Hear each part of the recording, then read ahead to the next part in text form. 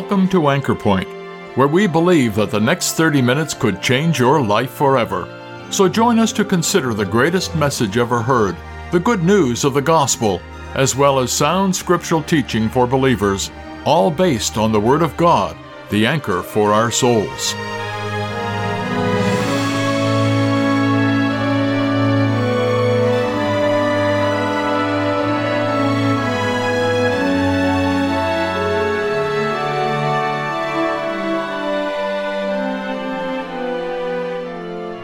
Did you know that the oldest book in the Bible, Job, contains the same questions that have plagued mankind for centuries ever since? Questions that you likely have heard in coffee shops, universities, living rooms, parties, hospital rooms, and even funeral homes. Questions that you yourself have probably asked, such as, is this all there is to life? How can a sinful person ever be right with a holy God? What's wrong with me anyway? What happens after I die? Will I live again, or is it the end of my existence? Where do the dead go anyway? How can we be sure? What can be more relevant and pressing questions than these? What else really matters if you don't have the answers? Well, Job asked these same questions. And do you know where the answers are? Yes, in the Bible. All these questions and more were taken up by the Lord Jesus Christ himself. What better authority on things spiritual and eternal? Yes, Christ not only answered our intellectual questionings, but he did something about our greatest need. We need somebody outside of ourselves to show us and to provide us the way. How wonderful that Christ came for that very purpose. Listen to today's message with speaker David Peterson as he explains for us the adequacy of God's own Son to meet our greatest spiritual needs. Job chapter 14, and starting at verse 1. Job says, Man that is born of a woman is of few days and full of trouble. He cometh forth like a flower and is cut down. He fleeth also as a shadow and continueth not. And dost thou open thine eyes upon such a one and bringest me into judgment with thee? Now here's question number 1 that I want to look at.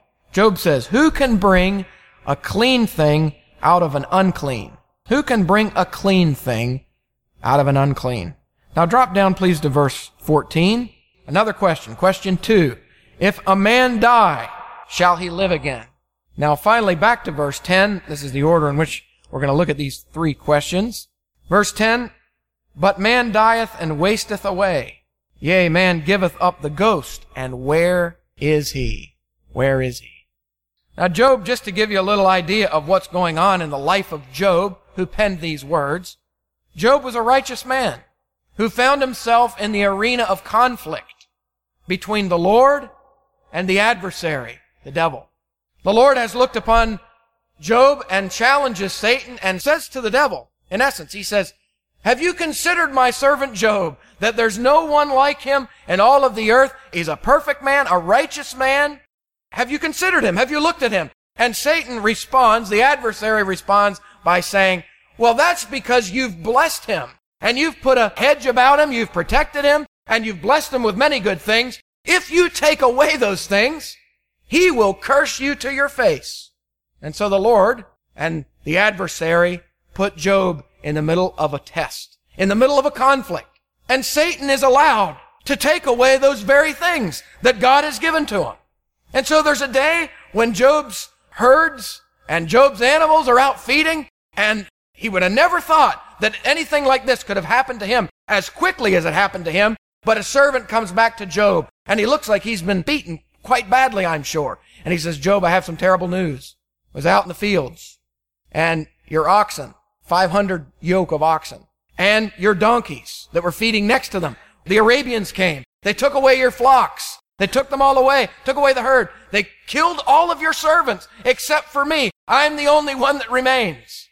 He had no sooner finished that statement than another servant comes who looks exactly the same and says, You're not going to believe this, Job, but lightning out of heaven has come and has burned up all of your sheep, 7,000 sheep, and your servants were killed, and I'm the only one left. And while he's speaking, another servant comes and tells him that the Chaldeans have stolen his 3,000 camels and killed all of the servants.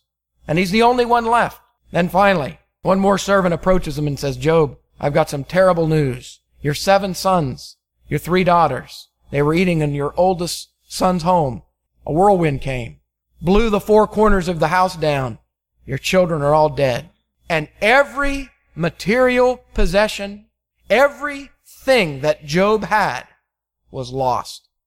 And the Bible's very careful to tell us that in all this, Job sinned not, nor charged God foolishly. And so there's another get-together between the Lord and Satan, the adversary, and they come together. And he's in the arena of conflict again. And God says, have you considered my servant Job, that there is not a man like him in all of the earth, a man that is righteous and upright and loves what's good and hates what's evil? And the devil says, all right, this time, that's because you've protected him. And you touch his body and he will curse you to your face. You take away his health.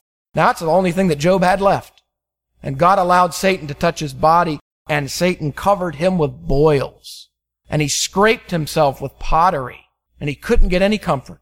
And yet, in all of it, Job still didn't charge God foolishly. Now, I tell you that whole story because of this. If there was ever a man that had questions on his mind about God, about eternity, about evil, about good, about why this is happening to me, if ever there was a man that had questions about eternal things, it was this man Job. In fact, the book of Job has more questions in it than anything else. One after the other after the other. Tragedy has struck, and he is filled with so many questions. And we're going to look at 3 good old gospel questions that Job asked. In addition to that, I have a book on my shelf, and it's called The Answers of Jesus to Job by G. Campbell Morgan. Now, maybe some of you have heard of that book. And I saw that title, and I said, boy, there's got to be a message in there somewhere. The Answers of Jesus to Job. Now, I don't know a lot about the Bible, but I do know this much. I do know that Jesus and Job did not live at the same time. So how did Jesus answer Job's questions? Well, the Lord Jesus lived about 2,000 years later, and he answered all of Job's questions. They're found in the Bible. And I want to tell you, they're still the most relevant of questions that could be asked. You can't tell me this isn't a relevant book. The oldest book in the Bible is Job, and contains the most relevant questions. You know, things get pretty irrelevant after a short period of time. You know what? If you wanted to study computer science, do you think a textbook from 1970 is going to help you very much?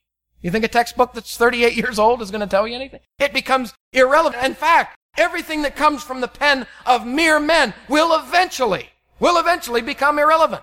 But what comes from the hand of God and what comes from the mouth of God, His very word, will always be timely. It will always be relevant. Listen to the oldest questions that are recorded for us in the Bible. Job says, question number 1, who can bring a clean thing out of an unclean thing? And you know what he's talking about? He's talking about our entrance into the world. He's talking about the way that we're born. If you go back to verse 1, he says, man that is born of a woman. This is the setting. This is the context that he is speaking about. Sinful humanity can only produce sinful humanity. Everyone in this meeting tonight, I hate to tell you, but it's the truth. Everyone in the meeting tonight is a sinner because your parents were sinners and their parents were sinners. I'm a sinner because we have been born that way. That's what the Bible says, that we are born, we are shaped in iniquity and in sin, that our mothers conceive us. The Bible says in Isaiah 48, we're transgressors from the womb, from the very beginning. No one ever had to sit you down and teach you how to tell lies and teach you how to do bad things and teach you how to have bad thoughts. It's because you were born in sin. And the only thing that sinners can produce by way of birth is more sinners. And the reason why you sin and the reason why I sin is because we have a sinful nature. We were born that way. And Job says, who can bring a clean thing out of an unclean thing? Well, 2,000 years later, the Lord Jesus provided the answer. As far as Job was concerned, he says not one. That's true. But Jesus gave an answer that we've all been waiting for, that the world had been waiting for. Is it possible that God can take an unclean sinner that's fit only for hell and judgment and the lake of fire forever and ever? Is it really possible that God can take an unclean sinner and make him clean? Lord Jesus had the answer.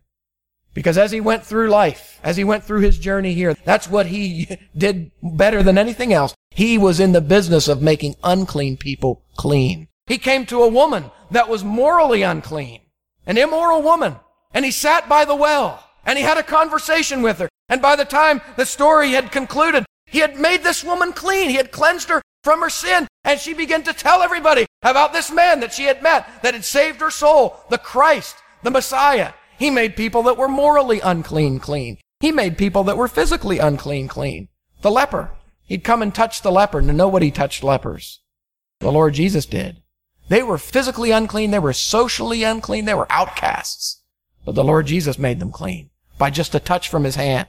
He made those that were ritually unclean clean. The woman with the issue of blood that was not allowed to enter into the temple. And the reason why she couldn't enter into the temple is that she was ritually unclean. She could not be in the presence of where God was. And that's what's true of every one of us.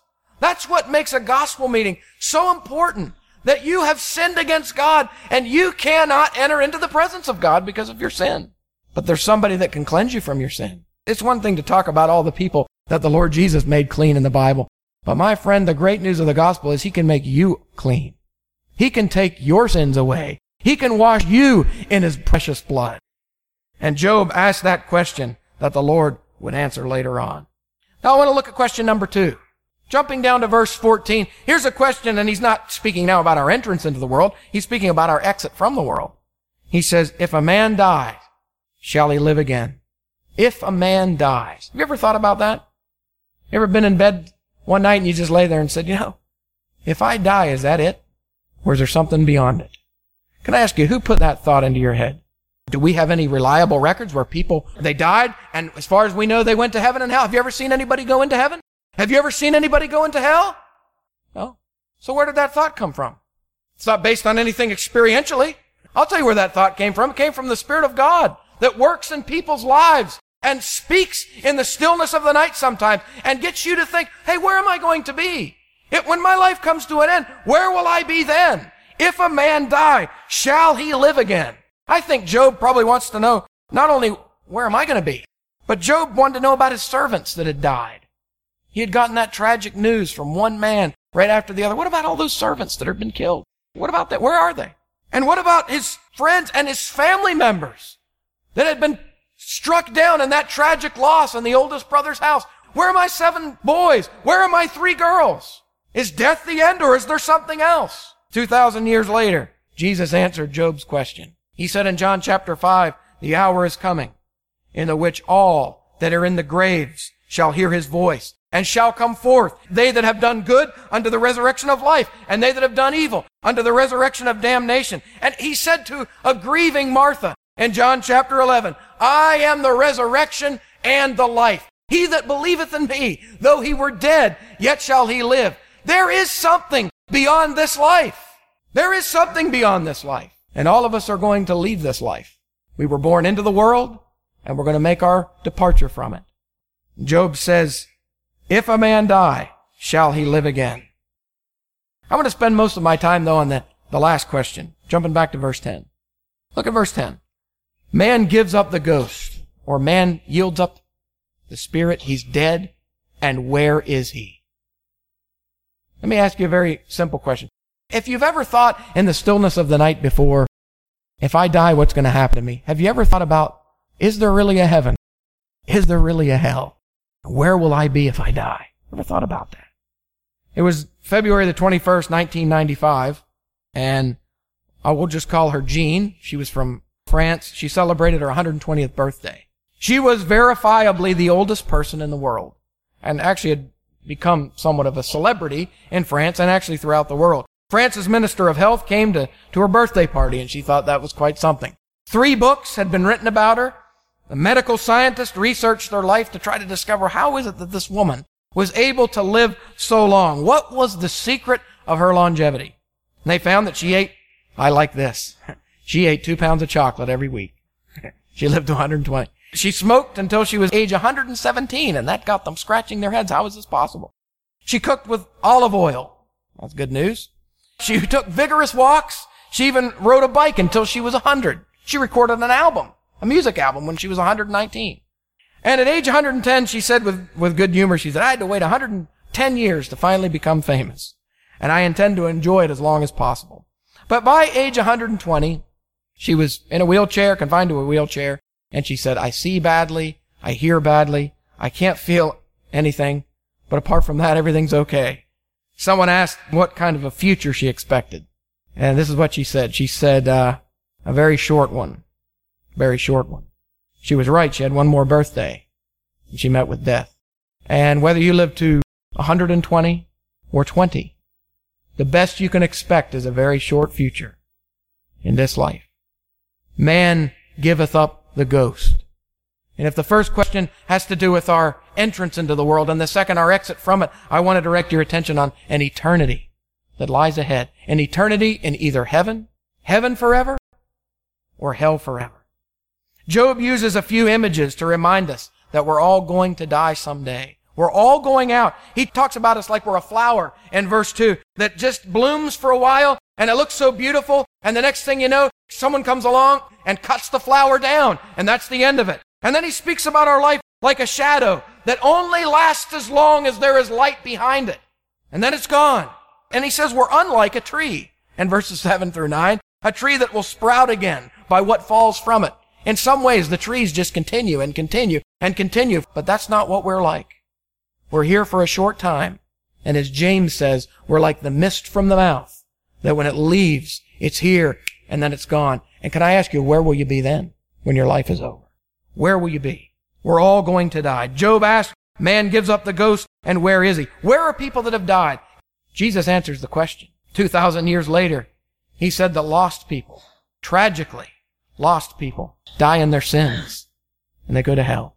This is real stuff that we're preaching here tonight. People that die in their sins, tragically, land in hell. There's a man in Luke 16, the Lord allows us to see what happens to a man that dies in his sins, who had everything in this life, but he died and left all of it behind and landed in the torments of eternal fire. Jesus said there's a real hell and lost sinners go there. William Willimon was his name, told the story of an aggravating funeral that he attended in a country church. He said that the preacher was pounding on the pulpit and he looked over at the casket. And here this man was in the casket and he said, he would say, it's too late for Joe here. He might have wanted to get his life together. He may have wanted to spend more time with his family. He may have even wanted to be saved. He may have wanted to become a Christian. He said, but it's too late for Joe. He's dead. Joe's family's sitting right there. He says, it's too late for him, but it's not too late for you. You're still alive. You still have time. There's still time for you to do something about it. And then he proceeded to tell a story about a Greyhound bus and how one time a Greyhound bus came through the funeral procession and killed some of the people that were there. Now, I wouldn't recommend ever preaching like this.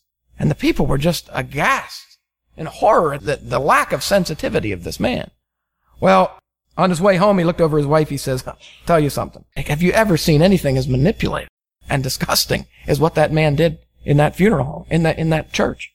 And this is what she said. She said, I've never seen anything like it before. She said it was manipulative, it was disgusting, it was insensitive, and worst of all, it was true. That's right. It was true. He's gone, and there's nothing he can do.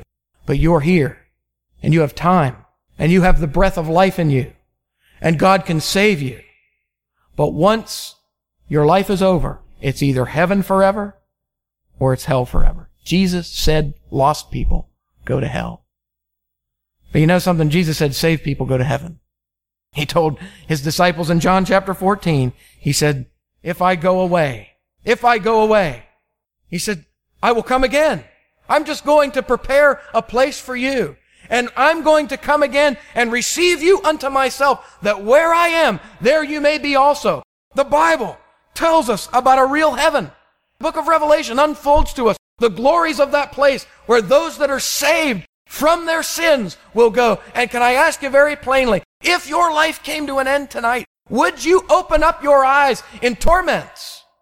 Or would you open up your eyes in heaven? Which would it be? You could throw everything else aside in your mind tonight about what you plan to do tomorrow and the next week. The most critical thing that you will ever face are the most relevant questions that the Word of God has to ask.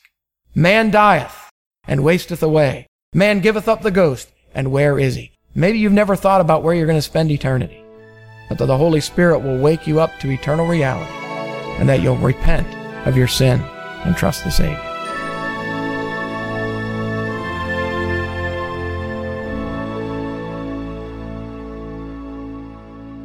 Yes, a real heaven and a real hell.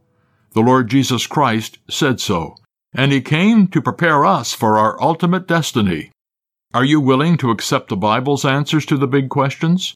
Or are you more comfortable in just asking the questions and never accepting the answers? Many people are like that. We trust that you will be prepared to listen to what God, the architect of the universe, your creator and sustainer, says in His Word, the Bible. You need to be saved, to be made right in God's sight, or you will never, no, never enjoy the eternal life that Christ offers. Turn to Him today, won't you? If this or any of our Bible messages here at Anchor Point has made you aware of God's interest in you, or if you'd like some literature or a visit that would help you understand these important truths, why don't you drop us a line at anchorpointradio@gmail.com. We'd love to hear from you. We're glad you were able to join us at Anchor Point today. Anchor Point is sponsored by believers in Christ who are meeting at various gospel halls. Each of these Christian assemblies holds gospel services every Sunday, as well as other meetings such as regular prayer and Bible studies throughout the week. If you've been challenged by today's message and would like to know more about the truth of the gospel, or of gathering unto the name of the Lord Jesus Christ following New Testament principles, take a look at our Anchor Point website at anchorpointradio.com. There you will find more information as well as the location, programs, and meeting schedules for the gathering center nearest you. My name is Glenn Todd. Thank you once again for listening, and we invite you to join us again next week at the same time for Anchor Point, where we believe that Christ alone is the anchor for the soul.